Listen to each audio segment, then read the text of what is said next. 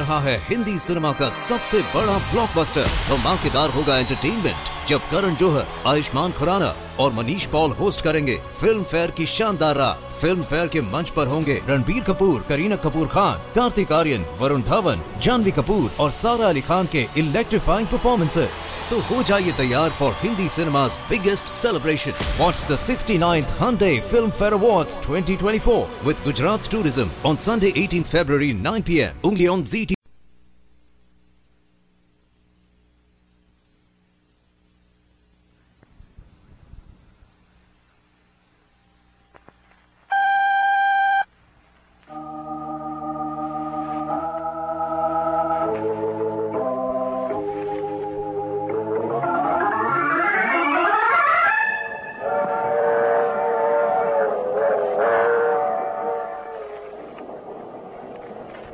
Mutual presents The Mysterious Traveler.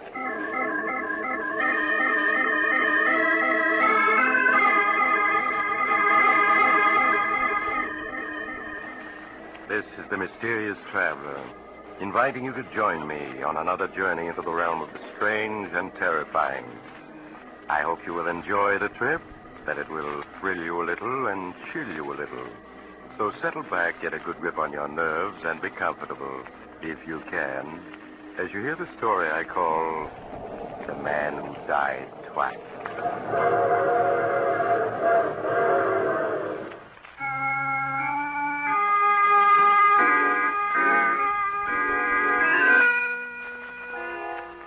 Tonight, we're going to delve into a murder most strange, one that confused many of the greatest legal minds of our day.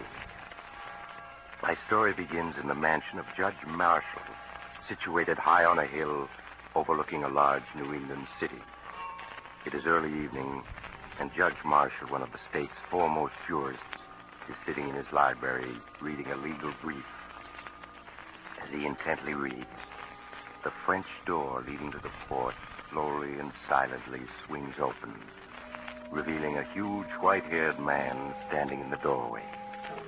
His tremendous bent frame shows the remains of a man who's been a giant in his youth. Suddenly, the judge becomes aware that he isn't alone. He quickly turns and sees his visitor. Who are you? What are you doing here? Don't you remember me, Judge? No, I can't say that I do. Think back.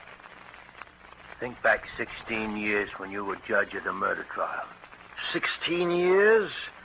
My good man, I presided over a great many murder trials, as you call them, and I still don't know who you are. Just keep looking at me, Judge, and think back. Think back. You do look familiar. I'll help you remember. My name is Adams. Luke Adams. Luke Adams. Yes. Now I remember. I sentenced you to prison for 25 years for killing a man. Yeah, for killing a man. You've aged, so that's why I didn't recognize you. Yes. It's hard to believe I'm only 45, isn't it? I presume you've been paroled? Yes. What do you want? I want to tell you my story, Judge. I want to tell you all the things I never got a chance to tell you at my trial. As far as I'm concerned, Mr. Adams, the case is closed. Now, if you don't mind... Then we'll reopen it. I've come to tell you my story, and you're going to listen. Very well, Mr. Adams. Sit down. Thank you. I don't know if you recall, Judge, but my wife, Millie, was a beautiful woman. Yes, I remember. She had the kind of beauty a man can't forget. Yes, and I suppose that's what caused it all. Millie and I grew up together, and I guess I loved her from the moment we met. The only reason she married me was because of the money I'd inherited. And when I lost it in 29, things were never the same again between us. She hated living in a small village, trying to stretch $1 into $2. Sometimes I think her smiling at other men was her way of getting revenge on me for the way we had to live.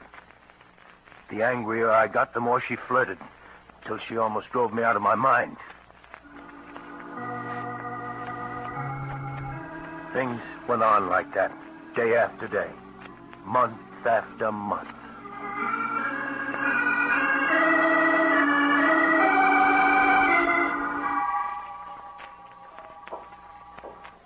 comes Luke. Hello, Luke. Getting home from work a bit early today, huh?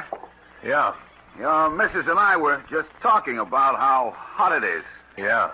You must have found it fierce, breaking stone in the quarry in this heat. Uh-huh. Well, I've got to be going. See you again.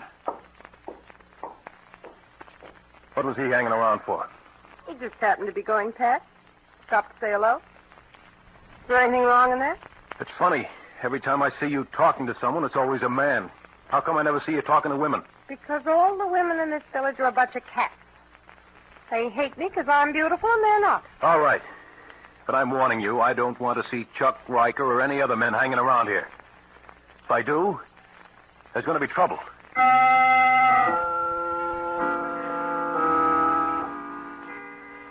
The days went by. Millie hardly spoke to me. Nothing I said or did seemed to please her. And yet, just knowing she'd be there when I got home was enough for me. And one day I come home from work. She wasn't alone. Oh, hello, Luke. Home early, aren't you? What's he doing here? Chuck was going past, stopped in to say hello. Just like that, huh? I thought I told you not to let this happen again. If Chuck wants to call on me, why shouldn't he? Right, Chuck? Sure. After all, Luke, there's no use being old-fashioned. We've all known each other since we were kids. What harm is there in an old friend dropping in and... Why are you looking at me like that? There's lipstick on your cheek. You'd better let me wipe it off for you. Now, wait a minute, Luke. I can explain. There's no use fighting over... Get up. Now, wait a minute, Luke. Can't we... Get up. Talking won't help. You'll have to fight your way out. That's it. Pick up that poker. Come on, come on. What are you waiting for? Okay, you asked for it. You're going to get it. Go. No, Luke, no. This'll learn you. No. Not to hang around other men's wives. No. Before I'm through with you, no woman will want to look at you. Luke, stop it. He's out on his feet. Stop it. How does he look to you now, Millie? I'll throw him out, then you and I will settle a few things. Come on, you. Out you go. There's a push to start you on your way. There. Now we come to you. You think I'm afraid of you? Go ahead, hit me. Ruin my looks so no man will ever want to look at me. Go ahead. Millie, don't talk like that. You know how much I love you. Why are you doing this to me? I know I haven't been able to give you all the things you want, but that's no reason to treat me this way. I won't stand for it, Millie. All right, then let's separate. You go your way, and I'll go mine. No, I couldn't live without you. You know that. I'll never let you go. You're mine, do you hear? Oh, stop it. Millie, don't turn away from me. You make me sick. All right. But I'll never give you up. Never.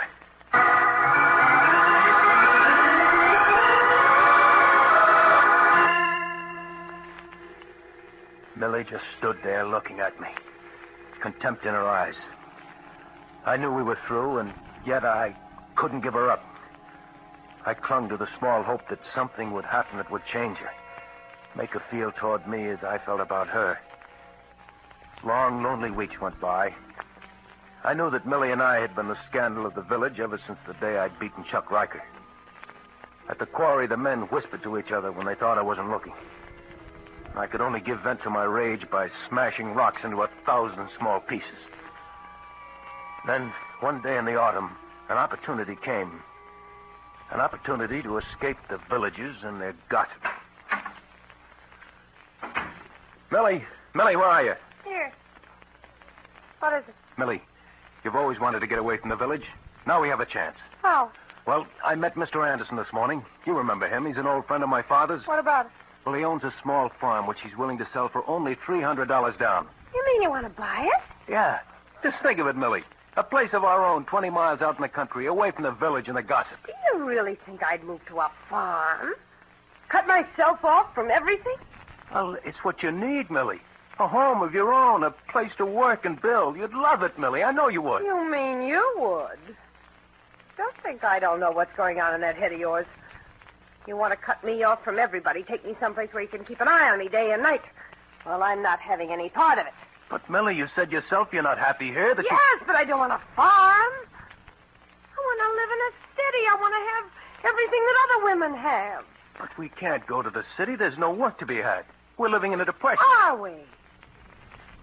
Well, if you can't give me what I want, there are plenty of other men who can. They'd better not try. I'm warning you, Millie, I'll kill any man who tries to take you away from me.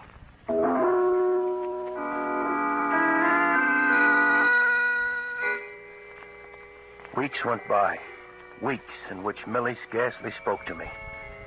We lived as strangers in an uneasy truce.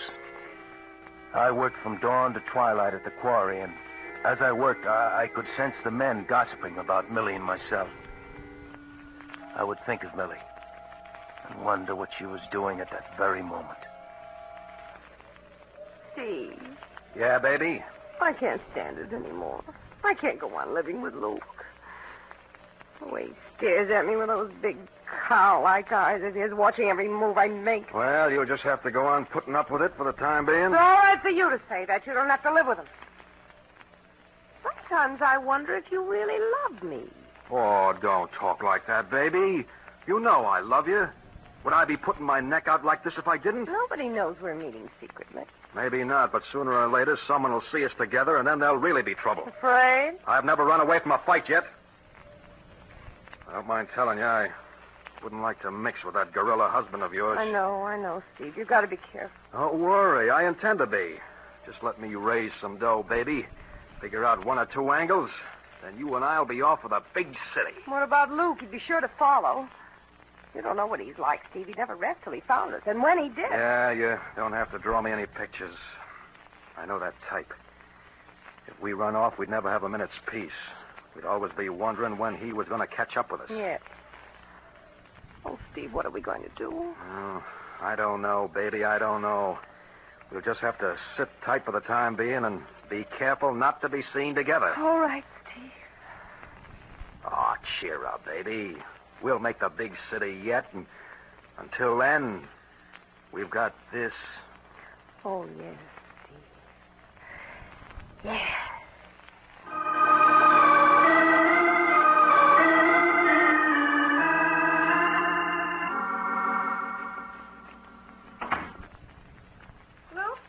That you? Yeah, Millie. You want me? Yes. I've moved all your things up to the attic. I want you to sleep there from now on. Why? Because you keep me awake half the night with your tossing and turning, and you talk in your sleep. I talk in my sleep.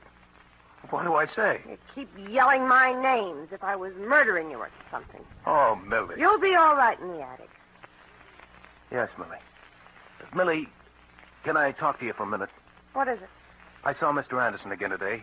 Millie, he says he's willing to let us live free for a year on his farm so we can see how we like it. And if we do, we can buy it. I told you before I'm not going to live on any farm.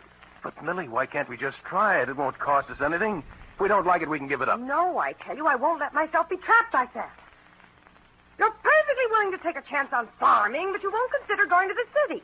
But there are 15 million men out of work. What chance would I have of getting a job in the city? If you had an ounce of courage, you'd try. You don't hear men like Steve Hopkins whining about the Depression and trying to make excuses for staying in this miserable hole. Steve Hopkins, huh? So that's it. You've been seeing Steve Hopkins? No, I haven't been seeing. You're wrong. You're lying.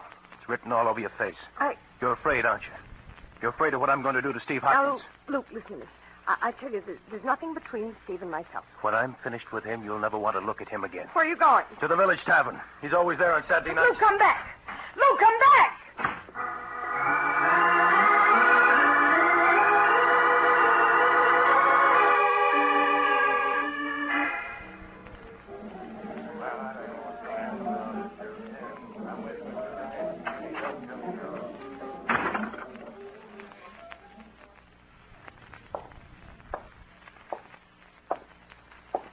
Hopkins, I want to talk to you. Well, go ahead, Luke. No one's stopping you. You've been making a play for my wife, and I don't like it. You're either drunk or looking for a fight. I haven't spoken to your wife in a year. You're lying. I know you've been seeing her these past weeks while I've been working. You better take it easy, Luke. You're getting to the point where you're suspicious of every man in the village. Don't try to smooth talk me. I know you've been seeing her, and if you try seeing her again, I'll kill you. You don't frighten me, Luke. And if I wanted to see your wife, not you or anyone else could stop me. Oh, no? I'll show you. Ready, boys. Grab it. That's it. Let go of me. Let go of me. Hold on, them boys. Now, Luke, as sheriff of this village, I'd advise you to take it easy. I'll kill him. I'll kill him. I don't like that kind of talk. Now, mind your manners. You'll spend the night in the lockup. No man's going to make a fool out of me and live. Now, get hold of yourself. If Steve was seeing your wife, it'd be common gossip in no time. You know that. He may have fooled you folks, Sheriff, but I know better. You can protect him here, but just wait until I catch him alone. Just wait.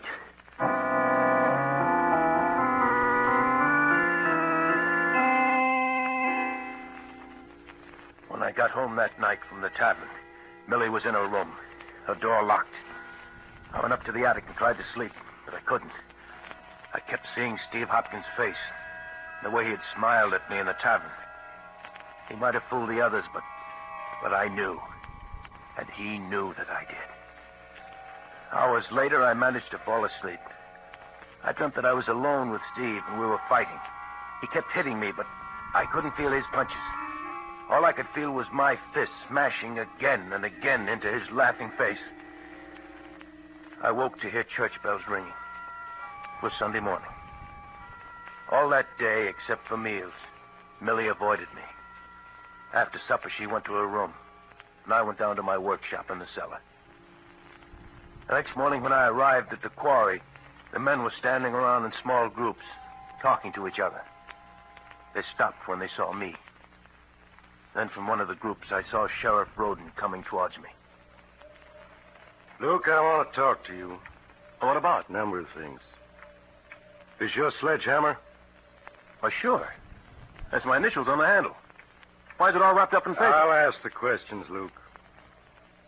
Where were you last night around 11 o'clock? 11 o'clock? In my workshop in the basement. Why? Anybody with you? Oh, no. I was alone. Luke, you're under arrest. Under arrest? What for? For the murder of Steve Hopkins. For the murder of Steve Hopkins? Yes. His body was found in his cabin an hour ago. He'd been brutally beaten to death last night around 11. With this sledgehammer. It was found at the scene of the crime. You mean you think I did it? It sure looks that way. Let's go, Luke. No. No, I won't. I didn't kill Steve Hopkins. You'll get your chance to prove you didn't. Now, let's go. No. I didn't do it. I tell you, I'm innocent. Grab him, man. Let go of me. That's it. Hold him while I get these cuffs on him. I didn't do it. I tell you, I didn't do it.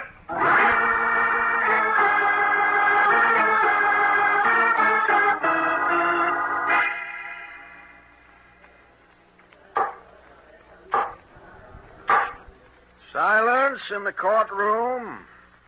Proceed, Mr. King. Sheriff, will you tell the jury in your own words the time and circumstances under which you were notified of the death of Stephen Hopkins? On October 12th of last year, I received a phone call at 7 o'clock a.m. from Sam Morris. Said that he'd just stopped by at Steve Hopkins' cabin to pick him up for work and had found him murdered. I told Sam not to touch anything. I got to the cabin 15 minutes later. Will you tell the jury what you found? Well, sir, that cabin looked like a slaughterhouse. I don't want to upset anyone with the details, so all I'll say is that Steve Hopkins had been beaten so badly the body was beyond recognition. You say the body was beaten beyond recognition. That's right. Then how were you able to identify it as being Steve Hopkins? Well, first by the ring and wristwatch that was on the body. But most important of all, by the tattooing. By the tattooing? Yes, sir. Steve was quite a tattoo artist, and on his left arm he tattooed a heart with his initials and some girls on it. I reckon just about everyone in this courtroom saw that tattoo on his arm at one time or another. And although the body was beyond recognition, the tattoo was clearly identifiable? Yes, sir. No question about that. Sheriff, when had you last seen the deceased? Saturday night, October 10th, at the Village Tavern. Did anything unusual take place at the tavern that night? Yes. Luke Adams came into the tavern around 9 o'clock. He accused Steve Hopkins of hanging around Mrs. Adams, threatened to kill him. Sheriff, can you remember Luke Adams' exact words when he made that threat? Well, his last words before he left the tavern were, "Just wait till I catch him alone. Just wait." I see. Now, Sheriff, when you arrived at the scene of the crime, did you find the death weapon? Yes, sir. Steve Hopkins had been beaten to death with a sledgehammer. I found it in the cabin, covered with blood. Was there any identification on the sledgehammer? Yes, sir. On the handle were carved the initials. L.A.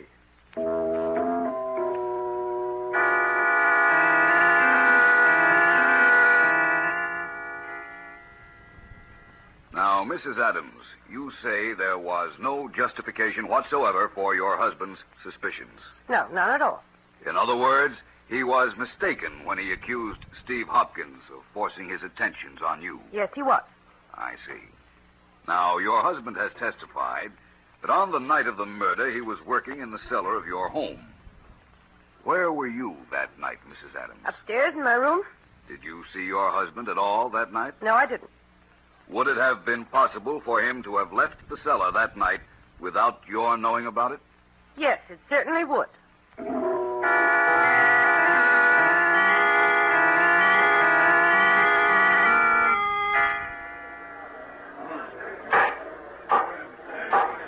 Silence in the courtroom.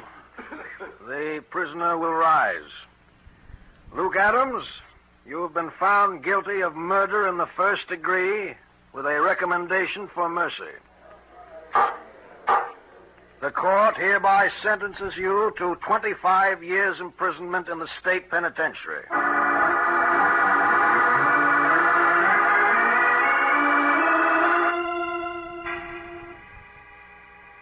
25 years imprisonment. Yes, Judge, that was your sentence. The towering iron gates of the penitentiary closed behind me. And I no longer had a name, only a number. A year after I was in prison, I was informed that Millie had divorced me and disappeared. With that, my last tie with the outside world was gone. Years passed. World-shaking events took place and scarce reached the prison workshop, where I spent long days repairing shoes. Then one day I was notified by the warden that I'd been paroled. I was free. The gates of the penitentiary opened, and once again I joined the living. I came to the city, a stranger, and found employment in a shoe repair store. Day after day, I stood by the store window repairing shoes, watching the hurrying crowds. Then late one afternoon, I saw a woman pass. A woman who was a stranger, and yet wasn't. With a sudden shock, I realized that Millie had just passed. Throwing down my tools, I rushed out of the shop and down the street after her. I found her in the crowd and followed. She had hardly changed at all in the 16 years that had gone by. There were streaks of gray in her hair, but she was as beautiful as ever. I followed her block after block, and soon we were in a residential section. She turned up the path to a large cottage, unlocked the front door, and went in. A moment later, I was ringing the doorbell. Yes, what is it? Don't you recognize me? No, I'm afraid not. It's me, Millie. It's me. How dare you force your way in here, Luke. Yeah, Millie. Luke, after all these years. What? You're in prison. I was paroled 6 months ago. Well, I'm glad to hear that, Luke. You must leave now. I'm busy right now. I can't Millie, talk. who is that? Millie, who are you talking to? Who's he? Steve Hopkins. Oh, you're mistaken. The name is Reed, Robert Reed. Steve, it's Luke. Luke, you're not dead. You're not dead. The body in the cabinet wasn't yours. No. I went to prison for your murder, but you're alive. They said I killed you, but you're alive. Yes. You let them put me in prison. You framed me. Luke, you must listen to me. You framed me. No, Luke, don't. I didn't. You framed Luke, me. let go of him. Let go of him. Don't, Luke. Don't. Whose body was that they found in your cabin? A young hobo I picked up by the railroad tracks. But the tattooing on the arm. After I killed him with your sledgehammer, I tattooed his left arm to look exactly like mine. I put my wristwatch and ring on the body and then beat him beyond recognition. And then you ran away, leaving me to stand trial for murder. Look, what are you going to do? What am I going to do? You remember Judge Marshall, don't you, Millie? Yes, I remember him. Well, I read in the papers a few weeks ago that the judge lives here in a fine mansion overlooking the city. What are you getting at? Steve and I are going to visit Judge Marshall. No, Luke, no. You know what that would mean. Look, we have the money. If you'll just forget what's happened, we'll give you money, plenty of it. Yes, we'll give you $10,000. $20,000. I'm not interested in money. Come on, Steve. Luke, you can't do this to me. You can't. Luke, you once loved me for my sake. Come along, Steve. No, I won't go. If they find out about that hobo, they'll hang me. I wouldn't have a chance. You'll come, Steve, one way or another, understand? Yes. Yes.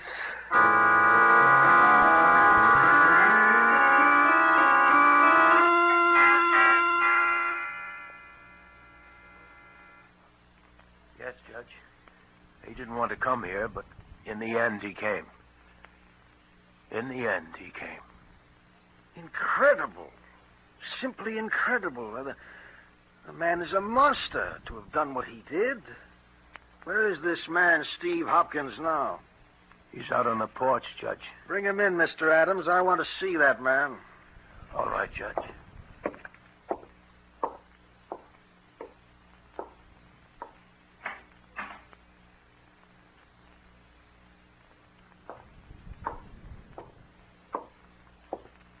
Why are you carrying him? He can't walk. Can't walk? What's wrong with him? He's dead. Here, Judge. Dead? Yes, Judge. But I understood he was alive. He was. Up until a half hour ago. You mean you... Yeah, Judge. I put my hands around his throat and squeezed. Squeezed until he was dead. I killed him. And there's nothing you can do to me, Judge. Nothing. Remember, you sent me to prison for killing Steve Hopkins? For 16 years, I rotted in prison. I've paid my debt to society for Steve Hopkins' death. I've paid it. There's nothing you can do to me now. Nothing.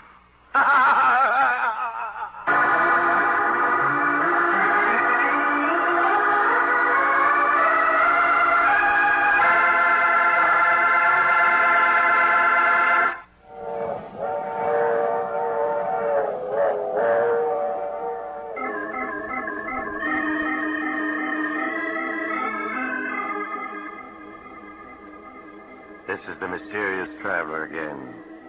Did you enjoy our little trip? What happened to Luke Adams?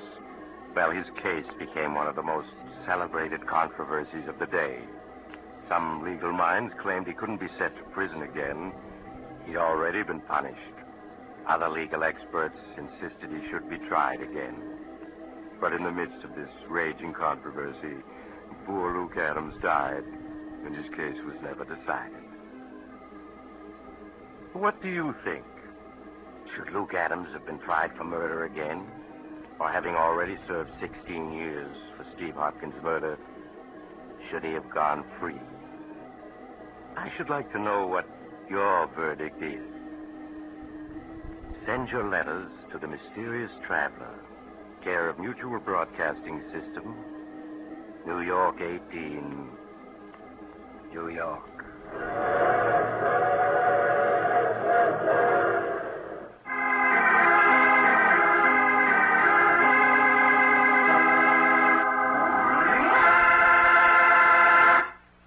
You have just heard The Mysterious Traveler, a series of dramas of the strange and terrifying. All characters in today's story were fictitious, and any resemblance to the names of actual persons was purely coincidental. In today's cast were Maurice Tarplin, Art Carney, Elspeth Eric, Frank Behrens, and Jackson Beck. Original music was played by Paul Taubman. The Mysterious Traveler is written, produced, and directed by Bob Arthur and David Kogan.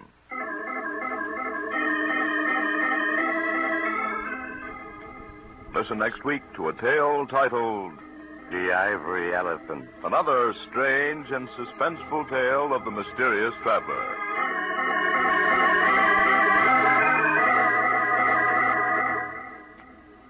This program has come to you from our New York studios. Another program of tense and dramatic action will follow in just a minute. Stay tuned to this station for Official Detective. Carl Caruso speaking. This is the Mutual Broadcasting System.